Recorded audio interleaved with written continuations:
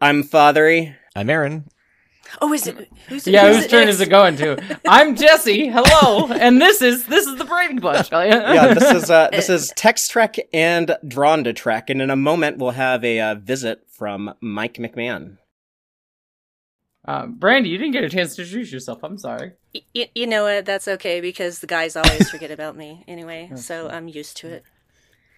I'm fine. True. I'm Brandi. It's like I'm Brandi. Why, hello. Hello. And normally here I have like a really bad joke where I somehow like try to say like, and this is Text Trek, but this is also Drawn to Trek. But I don't have that, so I'm just going to click the play, and then depending on what you're listening to, you'll either hear a rockabilly song or a bunch of like samples from Star Trek cartoons. Here we go. Captain's log, stardate 7403.6. You're pretending to do a captain's log? I saw that, but I don't believe it. A Vendorian doctor. Shapeshifter? Boo. Look, I can set you up with somebody great on the Cerritos. There's that Philosian and Tactical. She seems like a nice plant person. Intelligent plants? Orion's little game of neutrality and piracy is over. For your information, many Orions haven't been pirates for over 5 years! Time to take this puppy off its leash! Warp me! Welcome back aboard the Starship Texas for the 267th installment of the Text Trek podcast, the home of Star Trek fandom from deep in the heart of Texas, where we take a deep look at Star Trek old and new. And episode 23 of Drawn to Trek, a Star Trek animation podcast from the Trek Geeks Network. Proud member of the Trek Geeks Network, and tonight we're talking about Star Trek Lower Decks Season 4, the whole damn thing. The whole damn thing. That's a lot. This is 10 I like that your husband said that about. we're quadrants. We've got the alpha, beta, gamma, delta. Oh, yeah, I guess I'm the Dominion. That's scary. I was say, am I the beta quadrant? Damn it! No, you're the alpha quadrant. Yeah, you're the basic bitch quadrant. Yeah. Am I alpha quadrant? Who are we starting with? Yeah, but I thought alpha quadrant was that way. No, alpha is like the bottom left, generally, and then you beta have to take the is 405 right. to get to the gamma quadrant. Oh, at least I got Earth. I got Earth and 405. Vulcan, right? So at least that's chill. I like how with like these California roads, y'all are like the 405. Like it gives it more like because like you know we have like Interstate 35 runs down from like Dallas to Austin to San Antonio, but no one calls it the I-35 or the 35. Get stuck on the 405 for like 4 hours on your way to work, and you'll know why it's called the 405. When you feel like Voyager spending 78 years or however long trying to get back to the Federation, right? Exactly. But yeah, I'm looking forward to talking about season 4 of Lower Decks with all of y'all in just a moment. Just a little bit of news I have to announce. First of all, just a big thank you to the Text Trek Patreon supporters. We'll have our monthly watch party on November 18th. It's a Saturday afternoon. We're watching Charlie X because I think, off the top of my head, that's the only episode in all of Star Trek that overtly references Thanksgiving out of anything. So. Well, I mean, yeah, that's true. I guess the other closest would be like that one Star Trek Discovery episode where they have like the family dinner that gets awkward. And we did that as our watch party thing in November last year. So There you go. But yeah, that'll be fun. Also the strikes ended, so I'm sure Alex Kurtzman is trying to book flights for get Michelle Yeoh to Toronto, get all of the Strange New Worlds people up there, like get some cameras rolling. But they can make Star Trek again now. So gotta figure out what's happening with the Gorn. Come on. And now you're gonna get a billion Star Trek Legacy tweets. I love that people are like, hey, is it, can they get back to recording it? I'm like, there isn't an it. It does not exist. Yeah. Don't get me started on Star Trek Legacy. I have thoughts. Yeah. No. After the writers' strike, though, they can, that is like a good point, though, but they can develop shows now. So I'm sure someone is working on pitches somewhere, or they're thinking about working on that, but because with Discovery leaving, they're developing the, Starfleet Academy, and likely they're likely going to want to do something else, I think, just considering how Paramount Plus shows, the only thing that's in the top 10 is either Star Trek or those Yellowstone spinoffs, the Taylor Sheridan guy. So I was gonna call it Yosemite. Yeah, close, but not quite. I think Paramount Plus is gonna keep making Star Trek spinoffs and Yellowstone spinoffs. So honestly, the bigger question, I think, more is not whether or not Star Trek will continue going based on its own success, but more, will Paramount Plus survive? That's a good point. That is an actually good question. I think that'll be the biggest problem with more Star Somebody Trek. might buy Paramount. Who knows? yeah, but that's the end goal. That was the whole point of this. Is probably like more inside baseball than most people care about. But Sherry Redstone's whole like, no, we need to like remerge everything back together and hold on to CBS even though no one wants it, and like her whole like life's goal, like her whole dream was to make it. Yeah, let's make like this big expensive package for someone like Netflix or Apple or Amazon to buy. So that will be eventually someone will own Star Trek. Whoever ends up buying Paramount. So same thing with WB. It's a good time to be an artist in Hollywood. So. But some good news though: the return of Prodigy. It's gonna be a Prodigy Christmas, a Prodigy homecoming. Yeah. Prodigy's coming home for Christmas, baby, to their new home at Netflix. So you're already doing better advertising than Paramount ever did for the show. It's good timing for them because I broke up with my partner Antonia back in February, but we just now separated the phone bill. I was kind of dragging my feet on that because she was paying for it. To be fair, like she still has like a lot of shit over here she has to come pick up, so she's kind of like renting storage from me. But I found out when I was like doing all this reshuffling around with my phone bill, I was like, oh, T-Mobile will actually like pay for my Netflix subscription, which I currently is like the only streaming service I don't have. So I can now sign up for Netflix for Prodigy, and it's not going to cost me anything. So oh, nice. That's nice. I was hearing too, like Prodigy going to Netflix might have been the best thing for it, because again, we're talking about like how Paramount Plus is in terms of its views, where Netflix is also sort of rocky. It definitely has a bigger subscriber base, so it honestly will get it probably seen more, as well as maybe give it larger potential to get a season 3, given that it's kind of run by Nickelodeon, not Paramount necessarily. Right. So. And that Nickelodeon is like a big part of Paramount Plus, and I mean that was definitely originally on there. But also, they didn't have to pay for season 2, so they're basically running a show that they didn't have to have any input on financially. Yeah. And having it on Christmas is a boon. I think it's just like having all the kids home, and if you want to like just put them in front of the TV, you could do that. A lot of kids are going to get an iPad on Christmas Day, and their parent is going to be like, here, I'm going to like log into Netflix so I can hand this thing to you and go like, like keep you busy while I go and like enjoy my Christmas Day. And like a lot of those kids are going to, they'll have the option. They'll see Prodigy. They'll see Dal and Murph and Rock Talk.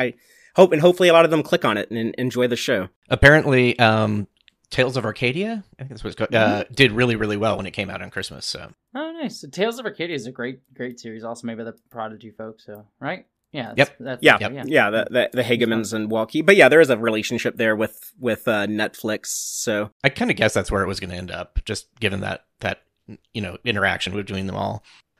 And our banner spent the most time over that building. Well, I'd be curious to see how close to them saying yes it was to when we flew the banner. That would be interesting. Yeah. We don't want people standing outside of our building. Hurry, get the show. We already have protesters. We don't want not protesters, strikers. So we talking some Lower Decks? Yeah. Well, yeah. So we're gonna have our interview with Mike McMahan later at the end of the show. But Aaron and I sat down with him for 30 minutes and talked a lot about season 4. So I think y'all will really dig that. In the meantime, though, while we have Brandi and Jessie here, though, I would like to get some people's like overall opinions on the season. And if folks are joining us in the live audience, if you could please share your responses. But I think just starting off, why don't we just all go around and just kind of especially Jessie and Brandi, who weren't like yapping about this like every week on this show. I know that y'all are easy to find on other places. But Jessie, why don't you go first and just kind of tell us like your overall impressions with season 4 and a bit of like how it compares to the other seasons of Lower Decks. Honestly, I think it, I'm biased. Lower Decks is my favorite, currently running Star Trek show and one of my favorite Star Trek shows ever. But I think this was a fantastic season of the show. And honestly, I think the argument could easily be made that it was the best season of the show. It fixed a lot of like my larger critiques that I've had with Lower Decks. Again, being a huge fan, which is, sometimes the show kept resetting the status quo a lot of the time, where it's like, they're still on the lower decks. They're still like, they're still ensigns. We're finding ways to like get them off the ship and then bring them back with Boimler on the Titan, things like that. But this season actually pushed them forward and actually felt like there was substantial growth in all of their characters that I thought was really wonderful, seeing them all move up to Lieutenant. The status quo changing on that level, but also the status quo changing with the addition of T'Lyn, as well as some really wonderful payoffs to like series long character arcs like Mariner's stuff going on. And then the like overall mystery of the season was pretty surprising and yet felt incredibly satisfying in how it all tied together with the Nick Locarno of it all, both as like a nostalgia sort of thing, but also using Nick Locarno in a kind of interesting way that evolved his character from what we knew him before. So it didn't just feel like, hey, here's this guy doing the same thing that he did again that you kind of got in things like Picard season 3, in my opinion. So like, I think on just almost every level, I think it was phenomenal. I mean, a few critiques here and there, like I think Boimler's arc was a little less, like sort of specifically figured out towards the end. But I also have to point out too that this season gave me, I think, one of the most meaningful episodes of Star Trek that I've ever gotten. Tendy's episode, we'll talk about it when we get there, but like Tendy's episode specifically, I think just it means a lot to me. So yeah, just as a whole season, I think it was phenomenal. Yeah, I'll ask you to talk more about that Tindy episode in just a moment. But we were going to have you on, and something I think I think movie stuff happened. I think something to do with my movie had to come up. So, Brandi, why don't you tell us your kind of just overall thoughts on season 4 as a whole? Well, I don't have much different things to say than what Jessie has already said. I absolutely loved this season. I loved the progression of the characters. My only slight complaint, and it's really not a complaint, but give me more Boimler. Boimler's my dude, okay? I need more Boimler. It doesn't matter how much Boimler you put in there. I'm always going to need more Boimler. Because I am Boimler, and I feel represented. Brandi, I asked Mike McMahan about that. I know that you're the number one Boimler stan, and I said like, hey, Mikey, it seems like there's a little less Boims in season 4. What's going on with that? So he comments on that in our interview that we'll be sharing in a moment. It's probably Jack not being available or something. I think like the biggest having a career is like yeah, right. Go beyond the boys and crap. My Adventures with Superman too. This is a big year for him. Which great. Is such a good show. Yeah. If you haven't watched that, shout out to everyone. If you have not watched My Adventures to Superman, what is wrong with you? My Adventures with Superman. Sorry, it's fantastic. I love it. I met the showrunner too for that, and he is super nice too. That's his awesome. voice is so close to Boimler that I wanted to wait until this season was over and then watch it, so it didn't like start crossing them in my head. Yeah. But yeah, no, the biggest thing I could say is like the fact that Boimler and Rutherford too both kind of got a little like downplayed, especially towards the latter half of the season. That's okay. If the ladies are front and center, I'm never going to complain about that. Girls trip plus Boimler, you know? Did you have anything else you wanted to add, Brandi, about just season 4 as a whole? I really appreciate the evolution of Mariner's relationship with her mother and how they are so comfortable with each other now. And just how comfortable Captain Freeman is, period, overall. And how she runs the ship, how she interacts with people. She's come a long way since season 1. And I love seeing her like this. I think she's fantastic.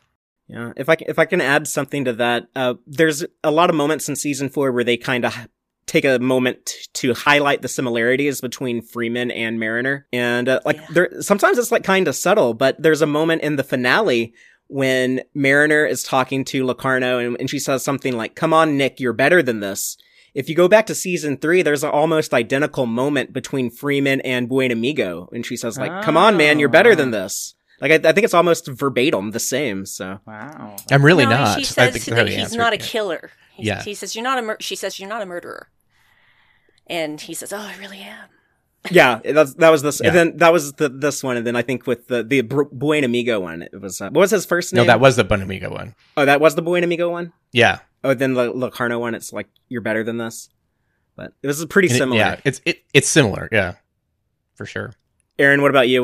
What's kind of your general impressions on season 4? I really think this season flowed together better than past seasons. And I have to agree, it's like, I think it might be the best season. You can't have it without the other 3 seasons. So there's a weird qualifier to it, but yeah. And what I really enjoyed was that the while they're cool Easter eggs to other Star Trek shows, they're now referencing their own show quite a bit. Mm-hmm. One of my favorite moments in the finale is when Boimler is taking over being captain. If you go back to season 2, The Spy Humongous, it's almost identical to the improv captaining that he's doing on the black box stage. Mm-hmm. And I did some screenshots, and there's like this, it's like the same kind of stance and everything like that. And it was just, I thought that was really cool. But that version was kind of pompous and not, realistic. This Boimler, even the way they drew his eyes, it seemed like that was really something that he seemed to have confidence without it being like fakely thrown on to him. Mm-hmm. So, and normally for the overall story arc, Jessie and I have had this conversation about the burn, where it's like, like there's no way you could have figured out who it was and what happened. And I think the difference, because I was trying to think, it's like, well, they're kind of the same thing. It isn't so inextricably linked with every single story. There isn't, it's there occasionally, but it's not just totally weighing on your mind. And I felt it was a little bit more like, I want to let it ride and not try and figure out what it is, because I want to be surprised. And that was cool. And the things that we knew in the story, too, with like Nick Locarno's stuff, the things that we knew, which was like there's a ship taking out other ships, is what would be present in the stories themselves. So like with them having to go to Orion because they're trying to like fix negotiations with the Orions because their ship was taken out. Yeah. Or the Betazoid spies, coming on the ship as well. The thing with the burn too is like they mystery box it so much, so it's like this like big mystery that they like have to figure out. And so like the driving thrust of the narrative is figuring out this thing that we don't have a tenable grasp on, whereas like the things that this mystery was setting up with the things that we were dealing with our characters were the tenable aspects of it rather than this like nebulous thing. And I was fine with like the how it would just like open with, here's a random ship being destroyed. Like, I was fine with that just being kind of segregated off to its own little section of the episode and not having a ton of influence on the main plot, because I'm a patient audience member. I'm like, eventually, they'll keep showing this to me and eventually it'll like tie into the whatever big story they're trying to tell. Within that, the little cold openings, that story did progress too. Just like, you're finding out it's more the lower deck people, and this, so you kind of you get new information, 2 and 2 together to figure out what's sort of what's going on. So, it wasn't just the same, because we worried about that the first time it was repeated. We're like, oh no, is this going to be like every episode just opens up a thing and blows up, and then you see the logo of the planet float by or something like that. So it was nice that it kind of got shaken up. And it ties into the themes of the show, like it's kind of a reiteration of Weege Dooge, with like getting to see different cultures lower decks and like tying this like we're not so different despite our cultural differences. Like there's still similarities and dynamics. So that ties into like Star Trek themes as well. And then also all of those lower deckers get paid off in episode 9, where we end up on that planet where they're all there. So we get a little bit of payoff to all of those stories too. So it like emphasizes the thematics, ties into the mystery, gets a payoff in its own right for people who are paying attention. So it works on a lot of different levels. I actually rewatched the entire series today. Oh, wow. And not the entire series, the entire season, excuse me. I rewatched the entire season. And actually, I did rewatch the entire series over the course of 2 days a few weeks ago. But anyway, the first episode, actually, of season 4, that first attack comes at the end of the episode. It is not the cold open. That's right. So it's interesting. And people are talking, we got Peanut Hamper and Agamus, Redemption Arcs, and N for Locarno, which I really like because, with Peanut Hamper, people disliked last season's episodes with Peanut Hamper. I liked it. I didn't. I liked it. I liked it a lot. Yeah, I liked it. I loved it. There's some people who disliked it. It's like, it's not showing Brandi and I are on the same page. But the point that episode I think was trying to make, whether you liked it or not, I think the point of it was that people need to earnestly want redemption to earn it. Mm-hmm. And this episode was the evolution of that idea, being like they earnestly wanted redemption. And what I liked with the Nick Locarno storyline, and I think makes him work as such a good villain, is that he's this guy who pretends that he's like trying to do this for others, that he's trying to create this egalitarian, anarchistic group that like there's no power structure. Which would be cool. That would be cool. Like, yeah. And it's very clear that it's just like, no, he's a piece of crap trying to like, capture his glory days, and like he's there, it's really there to like venerate his own glory, not actually try and create something new. And as soon as the characters, the people that he works with see that he is that asshole, they're like, this isn't what we're about. Let's peace. And I think it was a very clear of like targeting of the criticism on like people like Nick Locarno, because there are people in, you know, very, you know, progressive or leftist or anarchistic movements who are just using it there for their own valor rather than like actually being about the movement. I'm going to disagree with you a little bit, because kind of like one of my only complaints about the season is I don't think that was very clear. I think that should have been more clear. Like, I feel like nowhere in that story arc did, it kind of came off as like too much of a possible like defensive hierarchy to me. Like I felt like nowhere in there did they ever say like, but like this Locarno's idea of like trying to, you know, get rid of like these powers, right? Like that is like a potentially like good idea. Like I kind of wish that would have been emphasized, that like, oh, if it wasn't like Locarno's idea like wasn't good, it's just like he didn't really believe it himself. He was just like, well, this is a way for me to be important. Yeah, I think the way to do that, I mean, the way to fix that potentially is if they have Nova Fleet show up again in a later season, and they're basically like good guys, like, or portrayed as like a good force generally. If they do that, maybe I think they become the Fenris Rangers. Yeah, essentially. They could that'd be a great tie-in, honestly. They could tie that together. Now, that's something else that comes up when Aaron and I were talking to Mike McMahan, is that he said that he likes to pull stuff from shows that are already completed. Mm-hmm. Picard's already completed, so, you know, Fenris Rangers are like open game, right? Like, honestly, that I love that concept. That would be a really, really cool way to sort of tie those things together. If you make the Nova Fleet become Fenris Rangers, I think that's a great idea. And a lot of us want like a Fenris explanation. It was just kind of like Picard's just kind of like, here's a thing, and now we'll never explain or tell you more or elaborate or anything, but it's there. The closest we ever got to seeing some of the Fenris Rangers was in that audio drama set between seasons 1 and 2 with Raffi and Seven. Yeah, that actually has Jerry Ryan and Michelle Hurd. So people check that out. I would highly recommend it, and you do get to see a little bit of the Fenris Rangers in that, like meet some of the Fenris Rangers there. Yeah, like the fact that he can pull from that show, it's like that's interesting, and it helps set up backstory too, because it's 3 years before the first episode of Picard, something like that. Yeah, 2399 is the year of season 1 of Picard. Right. Yes. Oh, and this is 81, right? Yeah, and this is 81. This is quite a bit before. So, yeah, Lower Decks is at 1 year after Nemesis, so 2380. I presume, I have to look at the exact start dates, but I assume it's somewhere in there. So about 2 decades before. Season 1 of Lower Decks is 2380, and as far as I can tell, seasons 2, 3, and 4 are all in 2381. They've all been in the same year. Yeah. That totally makes it possible to do Fenris Rangers then. Like, there's a lot of time to have that thing morph into something else. Yeah, you have 18 years there. Yeah, I'm glad it wasn't like 2 years or 3 years. Like I was thinking about, like, oh no, are they going to have to deal with like the Mars explosion and all that? And, no. And if they don't do it in Lower Decks, I'm sure a novelist will do it. But speaking of Prodigy, if we could switch back to Prodigy, everyone does need to stream Prodigy on December 25th when it hits Netflix, because if it does well and gets a season 3, Aaron Walke has said that he wants to do stuff that ties into what Picard had going on in the 2380s, like the stuff with Mars and Romulans and all of that. So it'd be fun to see that from like the Prodigy kids' perspective. Yeah, that'd be very interesting, and actually make the synth storyline make sense. Yeah, no, they could do all kinds of cool stuff. Good luck with that.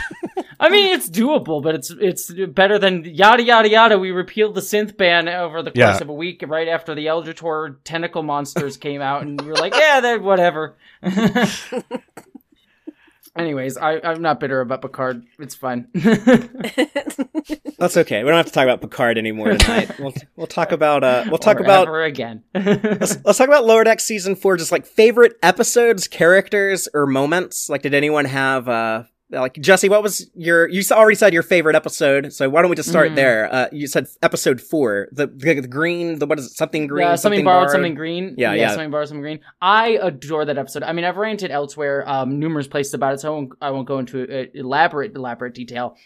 But 4 hours later. Episode, yeah, right. But that episode meant seriously the world to me. I have spoken a lot about how Tendi is perhaps one of my favorite characters in all of Star Trek Pride, maybe only Jadzia.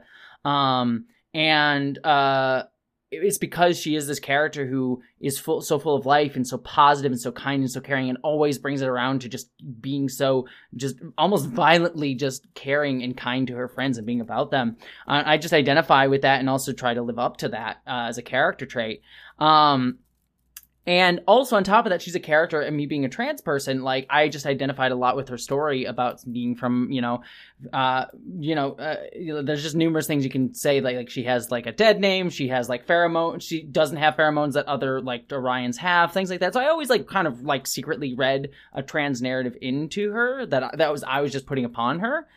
But what that episode did is really kind of make those things that I had kind of read into Tendi very textual. I mean, Tendi is quite literally assigned assassin at birth in that episode. Like, she makes clear that she was someone who was told to be this thing from birth and chose not to, that and left and found her own queer found family in Starfleet and chose to pursue being her best self and what she wanted to do beyond how her society tried to limit her, and try to define her for herself. And while that's not textually trans in like a gendered sense that we think of transness today, it is a very trans experience. And so it just really resonated with me on so many levels, and just made this character who I love with all of my heart resonate more with me and who I am, and I think added a lot of really interesting depth to her. And just speaking of moments, to kind of jump off of that in a way I haven't had a chance to really talk about yet, is the final moment of the season where Tendi does have that moment where she like says, "You got this," which is such a powerful, beautiful moment,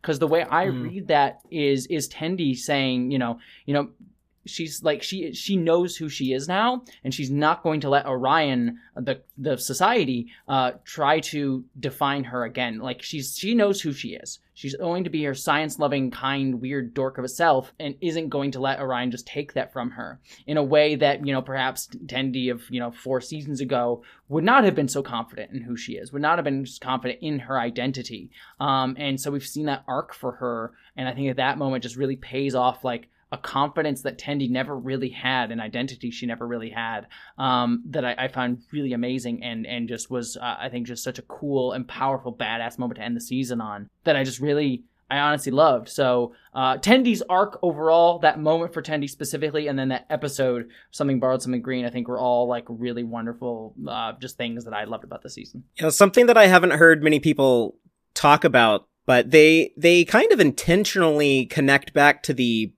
first episode of the show in season 4 with Tendi's arrival on the Cerritos, that we kind of like Lower Decks has been the story of just like Tendi's time on the Cerritos thus far.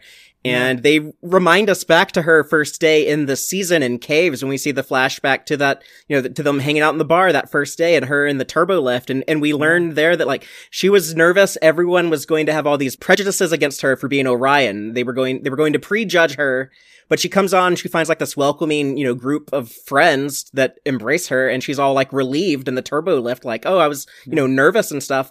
And then at the season finale, when they have her like standing and looking at like that back window when the ship goes into warp, she did that on the Cerritos when she first got on the Cerritos in the first episode. She was like staring out like that back window when the ship went to warp. That's like a thing like she does when she first gets to a new ship, I guess. But like, yeah, she was scared. When she arrived at the Cerritos, she was like, the scared little girl right out of the academy, like, oh no, everyone's going to be mean to me because I'm Orion. And now that she's grown over these 4 seasons, she's on the Orion ship and she's like, yeah, this ain't shit. Like, I got this, So yeah, I love that. I love that growth. Yeah, it's so cool. Brandi, what about you? Did you have a favorite episode of the season, or a moment or character? Or like, what was like a big highlight of season 4 for you? So many things. It's anyone who knows me should know that I have a really hard time picking favorites. And so when I say something is my favorite, it is a big effing deal. So, I think my favorite episode, I'm going to say, if I have to pick, is going to be the finale, although it's tied very closely with I Have No Bones But I Must Flee. Because that episode, besides giving us a Moopsie, which thank God we have Moopsie now, because Moopsie. I love that little thing so much. I love how when it's walking, it's like, it's just, and yeah, it's a cuddly little murderer, but I can't help it. I love it. But not only did that episode give us Moopsie, but it gave us this new understanding between Ransom and Mariner. And it goes back again to a person hearing something out of context and assuming that they know what's going on. Stop assuming. Stop it. Stop it. Stop it. Ask for context. Get context. Just context is for kings. God's sake. Yeah. It is for kings. It is for kings. Well, at least they did that this season. Where what was it, season 2 or something? Where it was like every other episode was somebody just mishearing something. You're just like, oh, God. Yeah. You don't ever, just never assume you make an ass out of you and me. But I loved that. The joke only makes sense sort if of, you understand the English language. Doesn't translate well. Yeah. So I really loved that episode. So that's probably what would rank as my second favorite episode, because I just appreciated Mariner finally understanding what was going on and that he wasn't going to let her self-sabotage anymore. And also, she got to break all of his teeth out of his mouth and decoy Moosey back into it. That's so graphic. When I rewatched that one last night, I was like, oh my God, the teeth getting knocked. Like, just standing there, like letting someone just punch all your teeth out, just like that's hardcore. It's terrifying. I love the nuance that brings to Mariner's storyline, because I saw some people criticize like Mariner's arc this season, where people were saying like, oh, it feels like this is the Mariner of season 1, where she's, being rebellious. And I'm like, no, this is coming from like her getting promoted and that being a trigger for her. Very clearly a trigger for her, because we see that in season 1 she's briefly promoted there as well, and she does everything she can to push that down and like tries to ruin her leadership chances, because it is an emotional trigger for her for reasons that we find out in episode 9. And so like it is a backtrack for her character arc, but it's one that's rooted in her trauma, and like growth is not a straight line. And I like that the show showcases that like Mariner has shown a lot of growth because she has been able to not push people away, but actually like form a friend group. But when her triggers still come up, she's still going to react that emotionally the same way. And what's different now is she does have people like Ransom and her friend group who are there to care about her and support her and see her for herself. But the trigger's still going to happen. And so I just thought that was, again, just a really great nuance of her character development that this season showcased, that I think I saw some people misunderstanding as like a lack of nuance of her character. I'm like, no, it's a deep nuance in her character. Yeah, and I'm looking forward to, now that we've had like this big event with Mariner, now that she went through like that growth in the cave with Ma'a and accepted promotion, it's kind of like, I will finally accept some character development that I've been resisting for 4 seasons. I'm looking forward to the Mariner we get in season 5, or however many more seasons of the show will happen. I'm looking forward to whatever's going to be different now after this, because I think that things will be different for her. Yeah. Okay, I wasn't done. Sorry, I interrupted you. Apologies, Brandi. No, it's okay. It's okay. That's why I didn't speak. I hadn't gotten because I hadn't gotten to my favorite edition of this season, and y'all know what it's going to be if you know me. It's T'Lyn. You know how I love me a Vulcan, and you know how I love me a Vulcan that is different from the rest of the Vulcans, and that is T'Lyn to a T. Ha! See what I did there? It's terrible. It was terrible. I'm so sorry. And she reminds me so much of Spock in many ways, and I'm like one of the biggest Spock fans ever since. I know it's kind of, I kind of keep it under wraps. I try not to be so blatant about it. But if people are listening to this, Brandi is right now like on screen, surrounded by many representations of the character Mr. Spock. It goes all the way to the ceiling, and it goes. All right. Stop Spock teasing us now. We get it. We get it. You're really into Spock. There's more in the living room that you can't see. But anyway, action figures. Those are on the other side of the room. The Spock corner is over there. So, this is the Spock corner.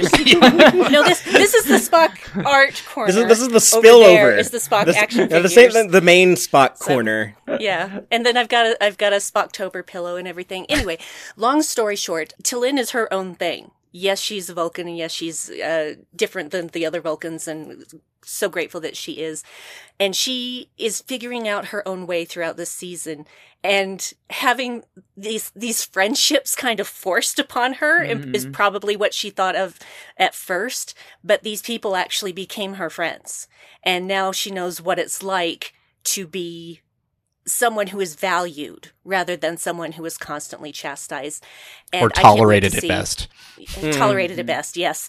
And I can't wait to see what she does in future seasons because I think she's just brilliant. And frankly, she should be in the main cast, y'all. So, Aaron, I love you making that distinction of not just tolerated at best, but that ties into something that Gene Roddenberry often talked about. Kind of the unique thing about Gene's Star Trek message of infinite diversity and infinite combinations. So I think he always kind of emphasized that it's not enough just to accept differences, but we must celebrate those differences.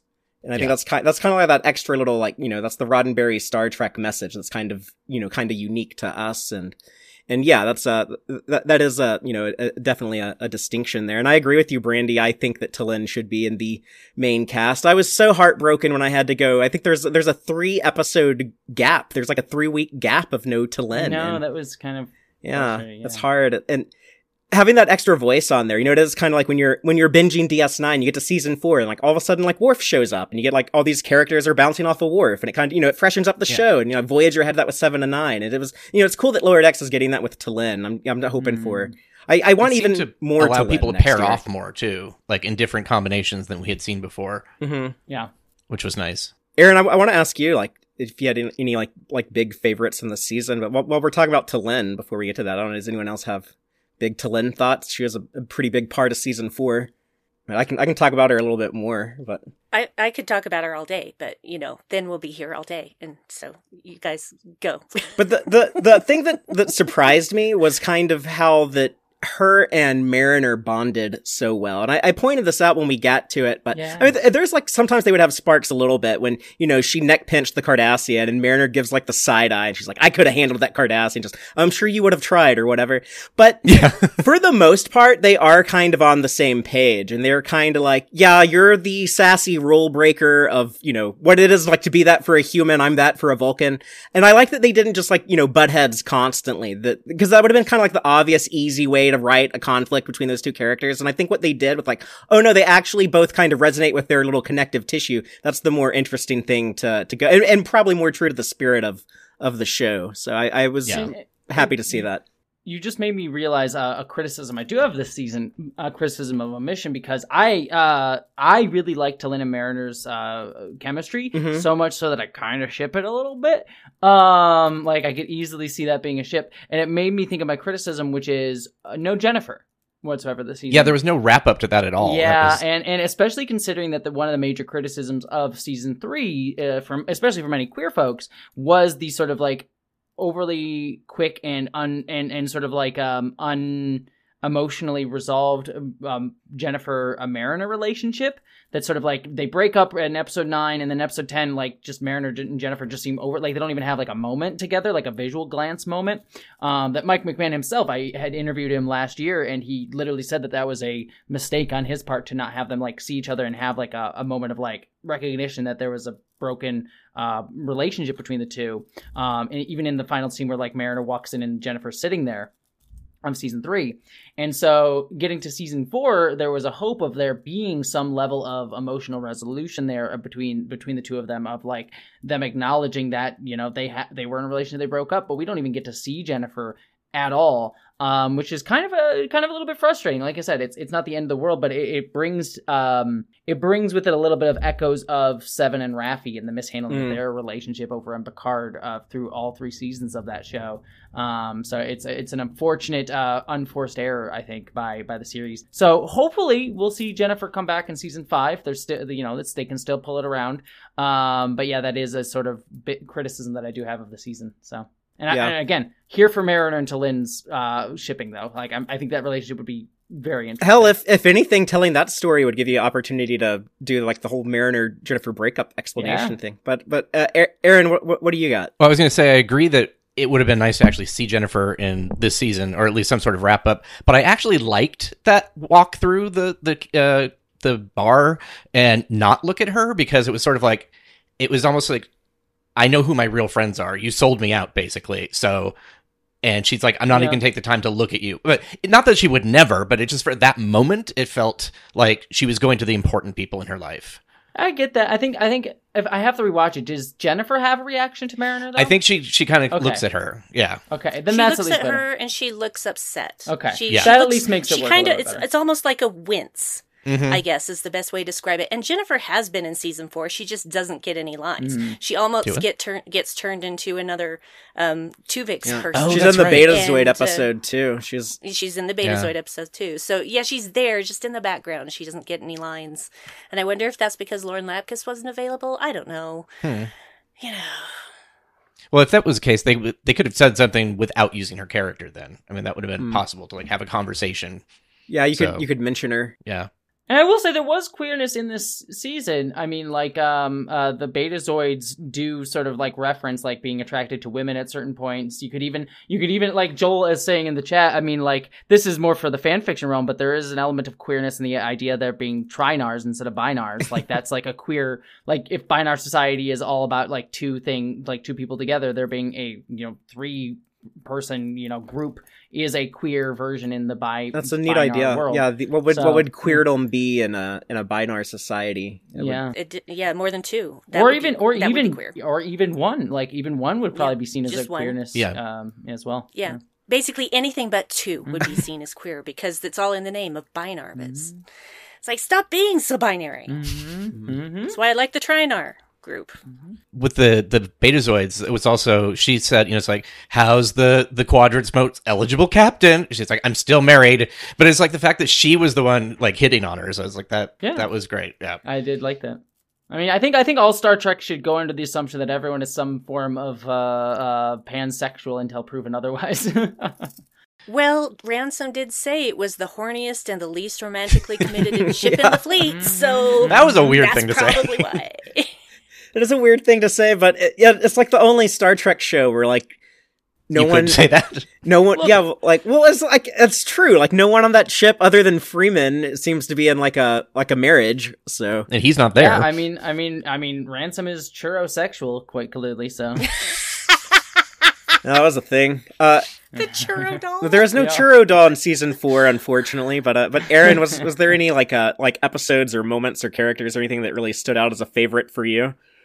There were a lot of little moments that were my favorite that just still make me just crack up. Like in Tuvix, the safety protocol is set to random. It's just like, random? No, computer, set them to safety. Which, like, I don't know why that just made me crack up. Just the idea sounds like something someone would say that like on the spot. They'd be like, no, that's not right. Safety is right. Like yeah. Like, what would random be? Like, why would you ever use that? I guess it's like Russian roulette with the holodeck. And then in the Cradle of Vexilon, when Boimler is doing his confidence boosting ritual, he's like, no, I was just checking this. It's like the hardware. It's like he's like Boimler to the Lin, and there's like this horrible like feedback. And it's like, it's just like, I don't know, because it was a technical thing. Like they don't really make fun of the technology a lot, so I thought that was great. But yeah, obviously I loved the Vandorians, seeing that from the animated series and like literally like tripling the lore about the race. But I think one thing we're really forgetting that kind of changes everything in Star Trek is in the inner fight, Rutherford finds out the pants have pockets. I know! That changes everything! Yeah. Oh my god. It also makes me feel better about in my improv, I had pockets and I would occasionally put my hands in there and like take them out because like, they're not supposed to have pockets, but no, they are. So making canon better for all cosplayers. Pockets are canon now.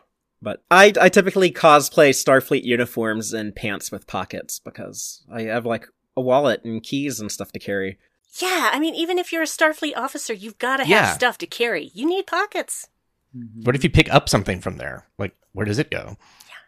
Yeah, exactly. Need pockets. Really quickly, piggybacking off the T'Lyn thing, what I loved her eye acting. Basically, just the side glances and just she said so much with just that, and it's funny because it's like it's a white circle with a dot. It's just like it's not really that expressive. But if you noticed when Logicky was born, whatever, he has the same eye movements as her. It's like they just replicated that into the Super Logic Badgie, which I thought was really cool. Yeah, I wonder if they just have like a file, like the animators have a file, and it's just like Vulcan eyes. eye expressions or whatever it would be like labeled as, like. But they just pull whatever they need from that when they have Vulcans, and like, oh, logically, we'll just go to like the Vulcan resources. Yeah. Yeah, I think probably one of my favorite T'Lyn moments with her eyes was when Boimler gets killed, and she, with all the rest of them, she's just like. Mm-hmm.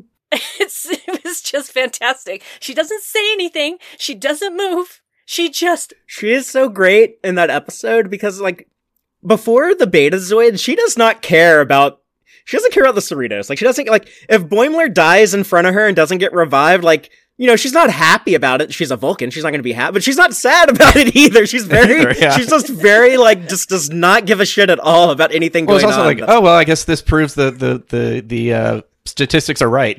Yeah. But no, I really love her. I think her character is great. And the one last thing of her eye acting in the finale when Boimler stands up, like as they're pushing the ship through or whatever, and she looks at him like, "Why are you standing up?" And then he just goes. It's like 3 frames, but it's just he could tell like that was a mistake. So I thought that was great. He was in the moment. He was just in the moment. Well, it was nice that he was super together and as a captain stuff, but we got that one fraction of a moment. It was like, nope, it's still Boimler. Yeah. Boimler is going to Boimler, so he's still going to be Boims at the end of the day. I also kind of identify with Boimler. That was me in high school a lot. That's me and now. Still now, but yeah. And just hide it a little bit better. Unless I get super stressed and then watch out. You know what? My big Boimler moment this year when I related to him, it actually wasn't in Lower Decks, but it was in Strange New Worlds when he's talking to Chapel in the turbo lift when he's just like, but Spock was never happy.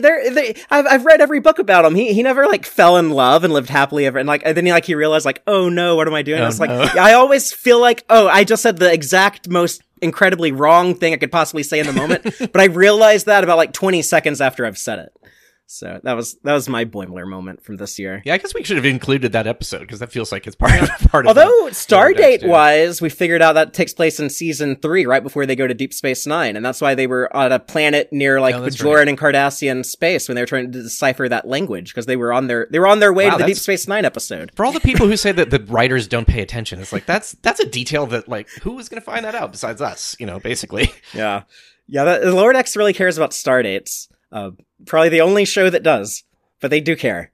They do. The Stardates are important to Mike McMahan because when he wrote his season 8 book for TNG, or I guess he started that on Twitter, but the idea behind that was that it would all take place there is a year in between All Good Things and Star Trek Generations that a fictional season of TNG could have existed in. So he's always been a pretty eagle-eyed when it comes to the Stardates. Did anyone have any other final thoughts on Lower Decks season 4 before we bring out the Mike McMahan interview?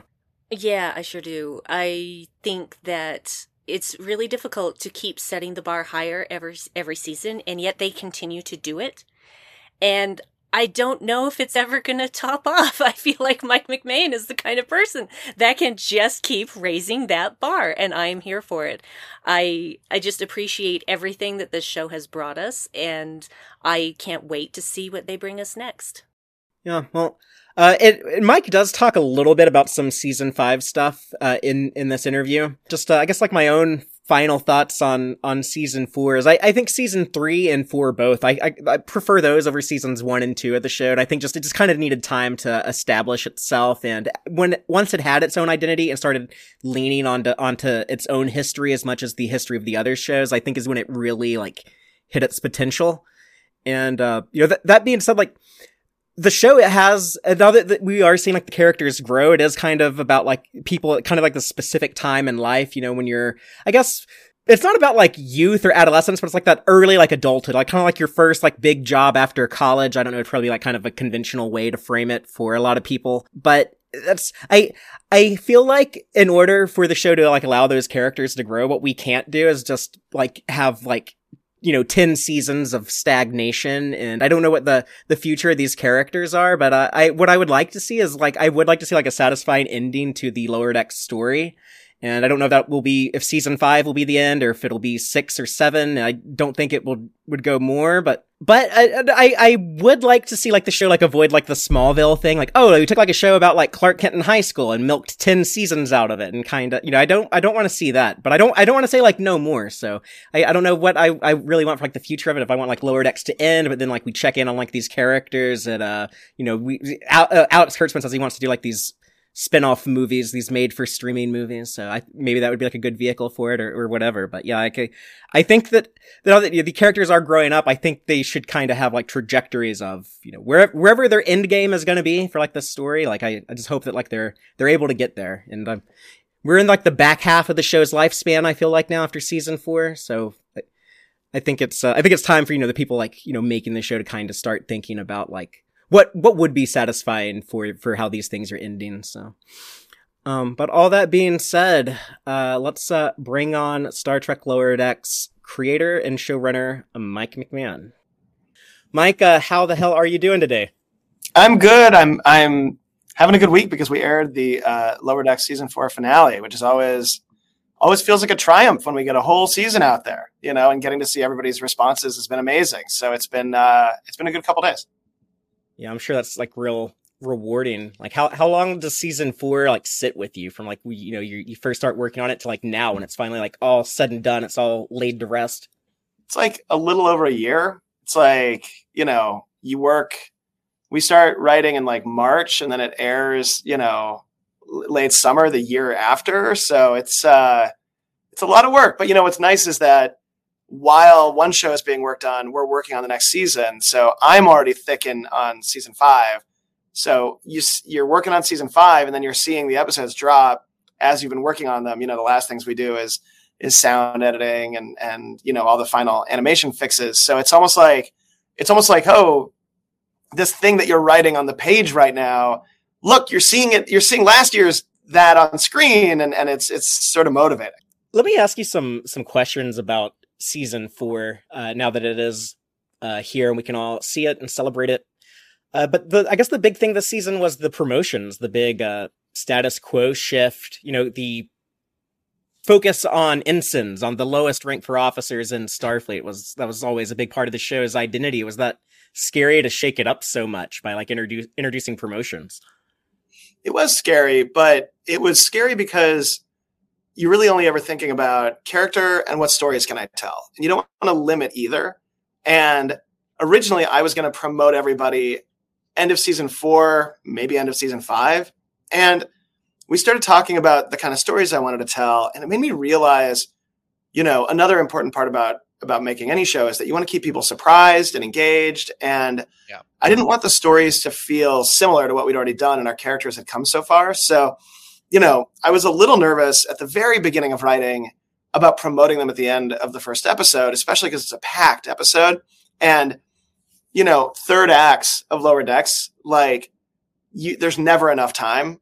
You want more time for promotions. You want more time for characters to apologize for what they did in the episode. But we've only got under 23 minutes most of the time. So it's we spent too much time in space having fun. Now we got the apologies go fast, but the promotions, I wasn't afraid of the promotions once we did it because it was such fertile storytelling opportunities after that, that it went from being stories in your 20s when you're the lowest person on the food chain at work to being stories where you and all your friends are slowly advancing in your careers. And you think that's going to be rewarding, but it brings a host of new problems, and once those stories were getting clear to me, I was very happy that we did it because these characters deserve it. They've been through a lot, Sure. Yeah. That's a complaint, other Star Trek shows get when characters seem, Harry Kim, the most famous one, but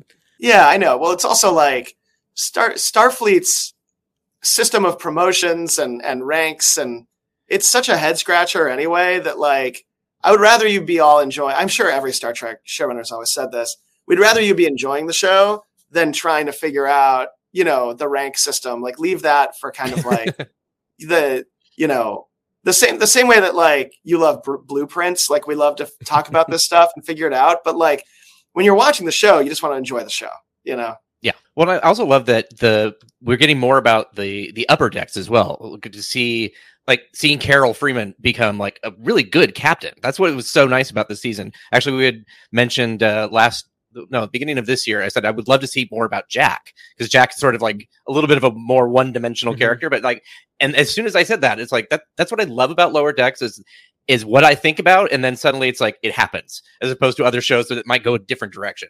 So it's like we you're on the same wavelength. We try to defy expectations, right? And like, you want to love Jack because you love Jerry. You know, Jerry's performance is so funny, and over time, like, originally Jack was written as kind of this like kind of you know, unlikable sort of foil, but then as you're writing him as also being a Starfleet officer, even in first season, it starts creeping in that he like his motivations are good, you know, and in a way, a lot of the bridge officers, they're all great at their job. There's just things that were keeping them from expressing that. Like Captain Freeman's always been a good captain.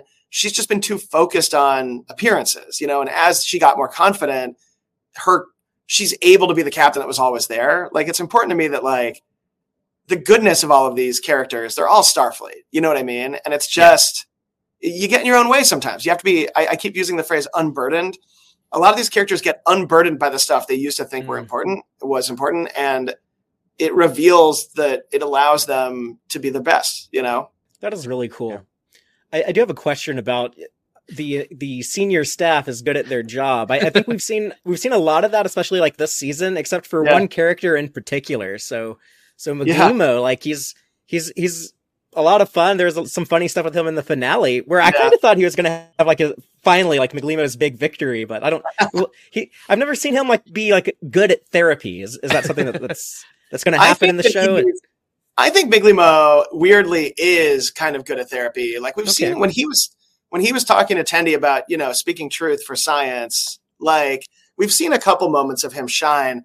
The thing is like, it's hard to write a comedic story called A Guy Goes to a Good Therapist and It Works. Yeah. You know, right. Like sometimes that happens, but that's why you just don't see Miglimo solving these problems all the time. It's more like, and also therapists aren't, you know, they don't cauterize your problems. You know what I mean? Like therapists, it's a process you go to and it's, you have to keep going to. It's like exercise. You know what I mean? Yeah. So like, I kind of think like, you could say that Miglimo is not, you know, rolling in there to solve a bunch of problems, but at the same time, you know, Boimler clearly goes to Miglimo all the time. Like I think all these characters have a weekly stop in with Miglimo that kind of we're not seeing, but that mental health and respect for mental health care is like a baseline that everybody in Starfleet is doing.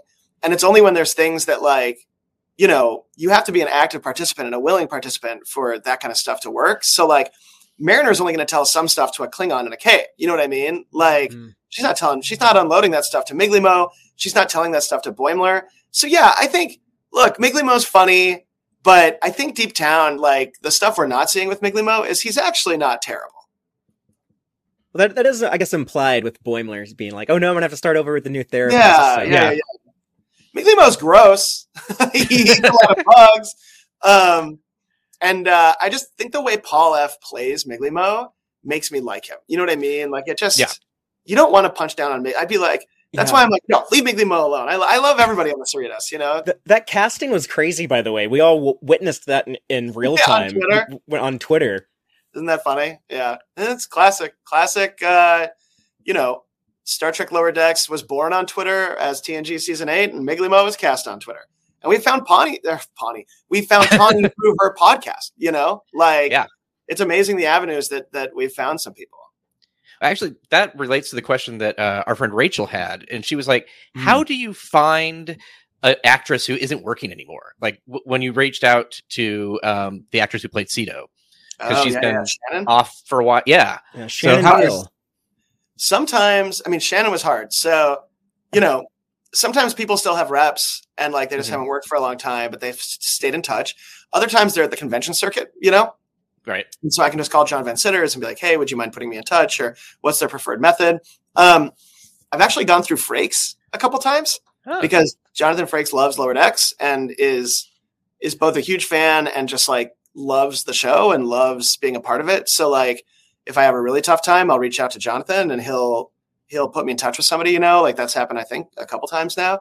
And then for Shannon was tough because I don't think she switched careers and has been doing, she's been working in medical. She's been working with palliative. Is that how you pronounce it? She works with people who are dying of cancer. Oh yeah, palliative care. Like, she works with, I think, in like underprivileged communities, and she's up in I think like Central California, and just hadn't been a part of this world since 1995. But I was like, we're finding her. You know what I mean? Like we're finding her, and between our CBS casting, our show's casting, and really Brad Winters kind of led the charge on that. We tracked her down, and God, I'm so happy we did, because she's such a small part of this episode, but she's so important to the finale. Yeah. And working with her, we're now friends with her, and she's like, she feels like this is magic. You know what I mean? And once the strike is over, we're gonna make sure that we get her with people to talk about the experience of like going from 1995 to 2022 and being like, you know, suddenly coming back. But like, what a joy to work with her. We still chat with her. Brad texts with her all the time. She watches Lower Decks on her elliptical. You know what I mean? Like, it's like, it's just so cute. And her performance was great. And she's such a lovely person that we were like, Brad and I were both like, you need to come out and promote the show with us, but you also need to talk about all the work you do and like spread the word about that, because that's like Star Trek stuff. Like exactly. Yeah. It's so Star Trek. Yeah. Our audiences would want to like hear about that, and people would probably like be curious about getting involved. So for sure, we need to get her out in the spotlight. That is great, so cool. Great. I'm like, let's take you to a convention. Let's go. Yeah. People would flip. Ensign get out of here. Yeah, Creation. You'll need to have her at Vegas next year. Yeah, make it happen. 100%. I have a friend who cosplays as Cedo, so she would be like totally thrilled to like be able to take a picture with her. I did a whole season arc about her. Well, it's funny. Also, real quick, related to that, we were noticing that Rachel and I were watching the finale, and it's just like, wait, because we always joke that we forget the other character in the Nova Squad, Jean Hadar. You told me her name an hour ago, Aaron, and I already Joshua Albert. I can remember forever. We never even saw the dude in First Duty. I've never forgotten that name, Joshua Albert. But poor Jean. Yeah. And then we're just like, wait, she's not there. And then we realized in the faraway shot, she's there. She like basically waves and runs away. Yeah. So that was great. Yeah, we try to get everybody in there, you know? Like we try to do it right, you know? We're like noble raisin farmers just tilling Star Trek from the soil. Like, you know, American made, we have pride in our work, and we're trying to honor things from the 90s that we loved. Let me ask you about the raisin farming. Speaking of Boimler, that was fun to see the Boimler Rutherford kind of bromance roomie situation going on in season 4. I don't know if there's like a ton like other than that, like that Boimler was doing in the season. I think he might have had like a little less screen time than maybe some like the earlier years. So I'm wondering, like, are you saving ideas? You said you're cooking up stuff for season 5, and I know that there's a lot of stuff you can't tell us about, but is there going to be more of a Boimler focus in a season 5 arc than we had in season 4, maybe? Yeah, there's a really, you know, it's funny because like I want Boimler every episode. I want everybody every episode, and it's, you know, I think that's some of the end of the season, because it became sort of a bigger Mariner story. Like there isn't as much Boimler at the end, but in season 5, without giving it away, there's a bit more Boimler in season 5 than we followed in season 4. Okay. There's possibly multiple Boimlers. I know there's another one going around. Well, there's been multiple Boimlers for years now, right? I know we do got to check in on William Boimler at some point. What's he up to? Working with his secret Starfleet department. Of course, I'm sure people thought that he was going to be part of this finale too. So it's just like that was one of the things that people threw out, and the whale probe. But that was another. We had a lot of people guessing a lot of stuff, and I couldn't believe nobody even stumbled into Locarno ever.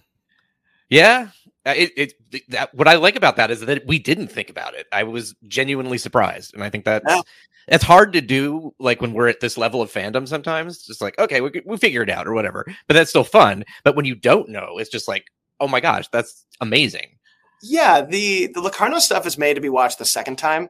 Like, it's all there, but you're not writing a season of TV in order to, it's not like an Encyclopedia Brown where it's like a riddle. You know what I mean? Like, we didn't want people to know what was coming. We wanted people to be surprised. Right. You know what I mean? And so if it had just been Badgie or somebody that we've already told everybody multiple times is an antagonist to these characters, then it just would have been a linear sort of thing, you know? Yeah, it was a nice surprise with Locarno as the reveal. And I guess what was he seems like such like a great fit for Lower Decks as like a big bad type character. What was the genesis, no pun intended, for kind of like that idea of using him? Well, I had known that I wanted Mariner to have been affected by the Dominion War, and I knew that I wanted to somehow tie the original Lower Decks episode to Lower Decks.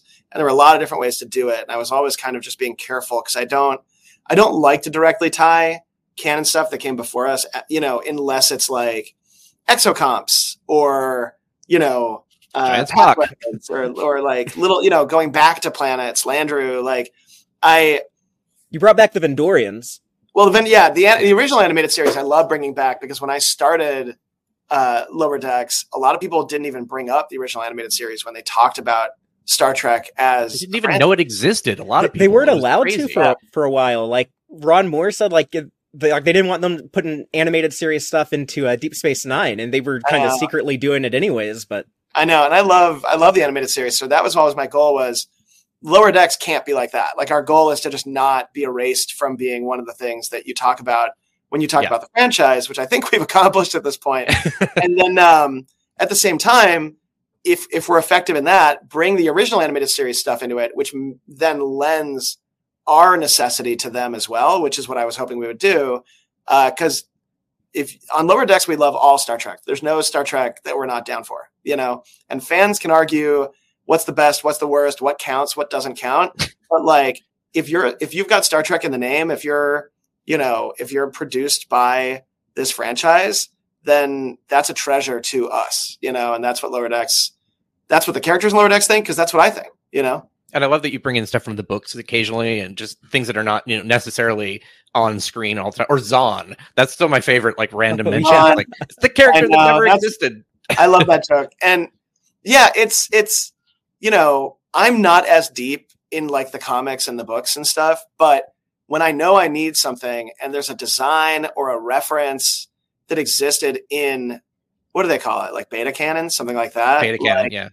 If there's something that just works and it doesn't change like the main canon and we can fully canonize it, that's the best. Cause it's like, we've all seen that happen. Like there's a reason that like people are so pumped for Thrawn. You know what I mean? It's because like we read those books in the 90s when there was no Star Wars anymore. And it's cool that thing that was important to us became a part of, the main canon. Yeah. And so like having like ideas that are in books and comics aren't worth less than ideas that are made on screen. So I like finding that stuff and kind of like saying, yeah, anything's possible. As long as it fits into canon, like a great idea in Star Trek is a great idea. I was so happy when you finally made the Luna class design for the Titan canon way back in because that wasn't a canon design until well, it's a great design too. I mean, like I love it. Easy choice to make because beautiful design. Loved the backstory for it. Like what a scrappy Lower Decks, like a contest winning design. Like that's just cool. And so plus just seeing it swoop in and having Riker have his own ship and having it on screen, like it just felt like a cool extension of what I loved from TNG. And speaking of beta canon really quickly, I worked on Star Trek Adventures and we retrofitted the Spock 2's death. We actually worked it in. So now how it happened. Yeah, exactly. So everybody got mad at me for Spock 2's death. I'm like, guys, people die. I was at the season 2 premiere and you're just like, he's very old. Yeah, come on. Like I didn't invent that Spock had bones. Right. Mike, I don't know if you heard about this, but at I know you were there at the Mission Chicago convention in 2022, I think last year. But Walter, last year? Yeah, that was like so long ago. It was we didn't April do one this year. I wish we had. Yeah, it was April of last year, but Walter Koenig was there, and I asked him during his panel if he knew about Spock 2 made a return in Lower Decks, and he didn't know that, but he thought that was amazing. He was surprised. He was like, really? Like all 40 feet of that big dude was like, I was like, yeah, I mean, like he was dead hanging up on display, but he was like, that's effing amazing. That's like, awesome. He was really into it. The Legacy cast, I've never seen a fan, like, they're fans too. They love it. It's been a part of their lives for so long. And like, they know their stuff, it's really interesting. I love that. Like when I got to work with Takei, like he made me laugh like 15 times in that record. Like he's so freaking funny. And it just really speaks to like why we love these characters that they performed. Like they really imbued them with personality. And speaking of Bones, did you think that Moopsie was going to be as insanely popular as it was? No, because I mean, it's you never predict that stuff. Like it's because that happened to me a couple times on Rick and Morty too, where I'd be like, "Oh yeah, I thought that was funny, but now the whole world thinks that's funny. That's crazy." Moopsie was like a funny combination of like, we knew the story we had to tell with Mariner, so we needed something in there that would cause the audience and Ransom to think Mariner had released it. I really wanted it to be a cute creature that also drank bones because I loved the movie Deep Rising when I was a teenager. Oh, wow. The creature in that drinks your bones. Yeah. I think there's even a line where it's like, somebody's like, "You don't understand. It drinks you," or something that was in the trailer. And I always thought that was so funny. That was one of those like all underwater shows. There was The Abyss, Deep Rising. This was very like, it was like this and Anaconda. You know what I mean? Like things that he knew, the movie, creature features. So, and then it was kind of like, let's have a cute little character that you would believe, the audience would believe that Mariner might release because she didn't realize how dangerous it was. Yeah. Like that was the instinct on that. And then the character designer is like, we just kept like putting less and less detail in it because like the less detail, the cuter it would look. And then when we did the temp audio for it, our editor's kid did the voice of it, and it was just so funny that we were like, we got to keep that kid as the voice because it was making us laugh. And then the board artist like added the physicality of it, that it like walks like a little like moves around like a little like seal pup kind of. So the funny thing about Moopsie is like, it's not the reason I just blah, blah, blah about all that stuff is what I love about why Moopsie works is it was created as a story point, right?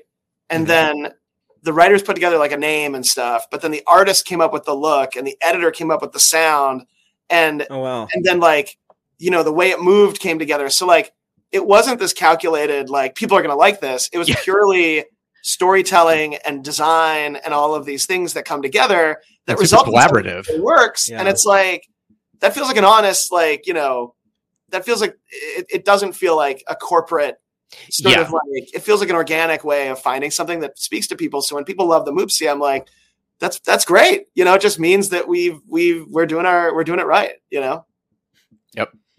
Yeah, that's crazy that it did get so big so fast. Like I saw multiple, it wasn't just like a few people were doing this. A lot of people were like dressing their kids up as Moopsies for Halloween. I also saw people dressed as twin Twains for Halloween, which made me laugh out loud. A Rutherford Twain and a Boimler Twain, which that was great.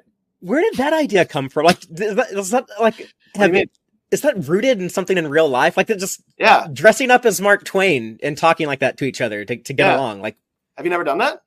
I've never that's never occurred to me as an option. Your unsolvable arguments. I guess I need to start dressing up as Listen, famous you get two literary people dressed characters. up as Samuel Clemens. There's no arguing. There's only agreeing. So highly recommend it. Yeah, I'm surprised. What's funny is that they know we don't know what Mark Twain actually sounded like because we have no recordings. But in their universe, they do know what Mark Twain sounds like. Yeah, he visited the universe. Foghorn Leghorn. Yeah. Listen, Mark Twain and Samuel Clemens is in us all. You know what I mean? You just have to let it out. And if you're ever really coming up against something, just pull out those mustaches and a mint julep and just Twain it up. All right. It's part of Roddenberry's original Twain-esque vision of Starfleet officers. There's no interpersonal conflict when you're on a riverboat. Hashtag Twain it up. Speaking of those old legacy actors, we need to get George Takei and William Shatner to twin Twain. I think that would help him. Although I almost feel like the way they talk about each other, we would be losing something if they started getting along at this point.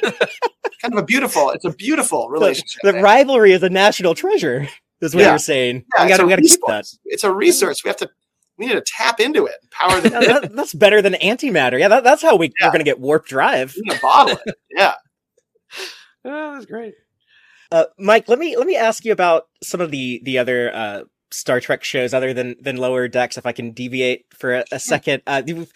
We've had some really cool, nods to the other current shows on your show. We had the Rito shirt instead of like the disco shirt. Yeah, their name dropping Admiral Picard, the Strange New Worlds crossover this year, of course. Yeah, that was amazing. Any chance we might see like some reference to Star Trek Prodigy? That show's kind of it had a bit of a journey this year, but yeah. Well, Prodigy is tough because I love those guys, but they're in a different quadrant and they're a little after us. So that stuff hasn't happened. Our characters wouldn't know about the protostar. Like, the same thing happens with Disco where like our characters aren't supposed to know about Disco. So like every once in a while I put a species in or a nod like the shirt. Cause like the shirt on Disco seemed like it could be fleet-wide at one point. You know what I mean? Like that didn't seem like something they weren't allowed to know about.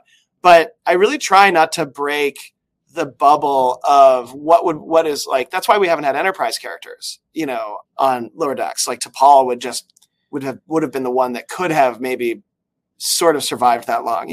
Like it's. She would have been like McCoy in the first episode of TNG. Yes. Even then, that's a bit of a stretch. Stretch, and then other times I try not to break that stuff, and I'm also trying to be careful to not do stuff that the other shows are currently doing. So like. Prodigy is still defining itself, and I don't want, to do anything that steps on what they're doing in a way. Like, it's easier to talk about Deep Space Nine, which is what it is. It's fully complete. It's there. You know what I mean? So I kind of dip a toe in the other stuff, but, like, it's all out of caution. Picard takes place 40 years after us. The Section 31 stuff is kind of, like, off of our radar. Like, there's, I get to read and see everything that they're making, but it really is just out of an abundance of caution. And then I've got to split in a minute, guys. So are there any last minute lightning rounds you want for me? I can do one final question unless Aaron has something. Nope, you're good. Go ahead. Mike, just let me ask you, like, have you met Todd Stashwick, who was like a big delight on Star Trek Picard this year? A fellow, as he's a self-proclaimed dipshit from Chicago. I think he's a super funny dude. Any chance we might have like a younger Liam Shaw or maybe like Todd Stashwick as a different character or something in Lower Decks? I don't know if you've met him, but y'all should talk. He's a really funny guy. He's a really funny guy. And his son is an artist and is in the animation world. So I've talked to him a little bit about that. I haven't been able to hang out with him, I don't think. I know Tawny knows him from her days as a Chicago comedy person too. Yeah, they were funny on the cruise together. That's what I heard. Yeah. And I know Tawny has a lot of affection for him. I missed Tawny and Todd because I was at Second City in like 2004. And I think Tawny started 2006. Like we missed each other by a couple of years, but yeah, I mean, listen, right now we don't have young Shaw, but like, I do think the timeline works out pretty well. So yeah, maybe someday. Awesome. Very cool. Well, Mike, thank you so much for taking time to chat with us. Thank you.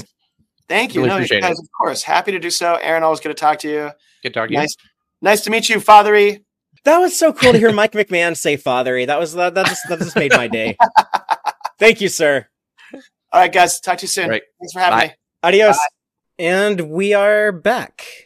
But yeah, that was a lot of fun. Thank you, Mike McMahan, for coming and talking Star Trek Lower Decks Season 4 with us. I thought that was interesting to hear him talk about kind of one of the big themes in the show was characters unburdening themselves. And, something, Aaron, you talked about how some of the senior officers and particularly Captain Freeman have really, stepped it up this season. And Mike talking about, because, she unburdened that junk stuff that wasn't the stuff that she used to think was important, but it wasn't actually important. And when she learned to let go of it, she became like a better, happier person. So I'm looking forward to seeing like the Mariner, who's now kind of unburdened from her, whole Ensign Cito Jaxa baggage. So I'm looking forward to what that spells for her.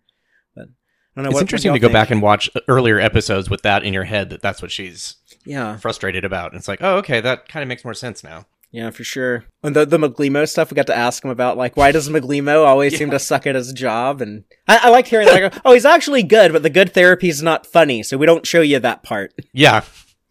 Oh, good therapy can be funny. I'm sure it can be, just harder to... That is funny, seeing, like, the people who watch the video of it, the cardboard Worf pointing a phaser at him the entire interview. Like, he's... Like we were holding him prisoner or something, forcing him to do this.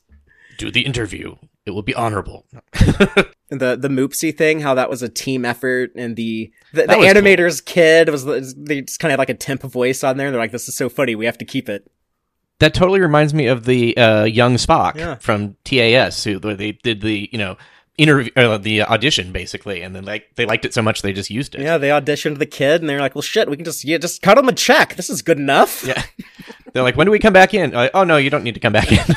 I don't know. Brandi, what do you think? Any thoughts? I really enjoyed that. I loved hearing the evolution of Moopsy. That was fun. And I appreciate his insight onto what he likes to include and what he doesn't want to step on. And that's really so smart. It really is. And I just have a lot of respect for the guy. And I'm so glad you guys got to talk to him for that long. It was just really cool to hear you guys. We would have all talked longer if he had actual time. But he's like, now that the strike was over for him, it was just like meeting. Yeah, it was hard to kind of coordinate that, but hopefully we get him back at some point in the future. Yeah. I know Aaron and I are both cooking up content. I know that Aaron is working on some Drawn to Trek ideas, and I'm about to bring Dave out of banishment. I know I've gotten reports from cryosleep. Yeah, people in the Text Trek audience are missing Dave, so we are going to bring him back aboard the Starship Texas in December. I can now announce that both Text Trek and I believe Drawn to Trek as well will be on hiatus for at least the next 2 weeks for the rest of November. Taking it off for Thanksgiving. So, but make sure that you're following both shows, and we'll keep you updated. But Text Trek number 268 is currently scheduled for December 1st, and Dave and I will take a look back at all of Star Trek in 2023. Now that we've gotten everything we're going to get, at least as far as the shows. There might be some comic stuff. I don't think there's any books coming out in the next 2 months, but I could be wrong. I don't think so. Whatever is coming out, though, I guess Dave and I will possibly talk about it. But the bigger thing, even bigger than cooler than the 2023 in review, but on December 15th, this is a big announcement here. It will be the premiere of the first and probably last. There should never be another one. But the Text Trek Christmas special, which I am working on. It's Dave and I just got this figured out. It's going to be a lot of work, but I got a month and I think I can pull it off. But I think it's something it's going to be very different from anything we've done before, but I think people will like it. And I'm going to ask Brandi and Aaron both if they can if they can contribute, because I'm going to have some collaborations. So but I think y'all will like it. So more on that to come in the future. Now that's all I got. But we'll have a lot of new content next year and the year to come. Now that the strikes are over, people are going to be making new Star Trek, so all kinds of cool stuff. So but thanks people who checked us out tonight, whether you were watching or listening, we appreciate it. And thank you to the Text Trek Patreon supporters who make the weekly live show possible. Starfleet Sohel, Cake is Eternal, Crazy Dutchie, Joanne Robertson, John Daw, Geek Filter, Earl Grey Trekkie, Quarksbar, Benjinium, Stephanie Durantes, Matthew Averett, Braxton, Chuck A, and our anonymous supporters. Thank each and every one of you so much. Come back December 1st for the return of Dave and Star Trek in 2023 retrospective. And again, the Text Trek Christmas special, or Trekmas special, maybe I'll call it from now on December 15th. And until then, as always, live long and prosper, y'all. Live long and proper, too.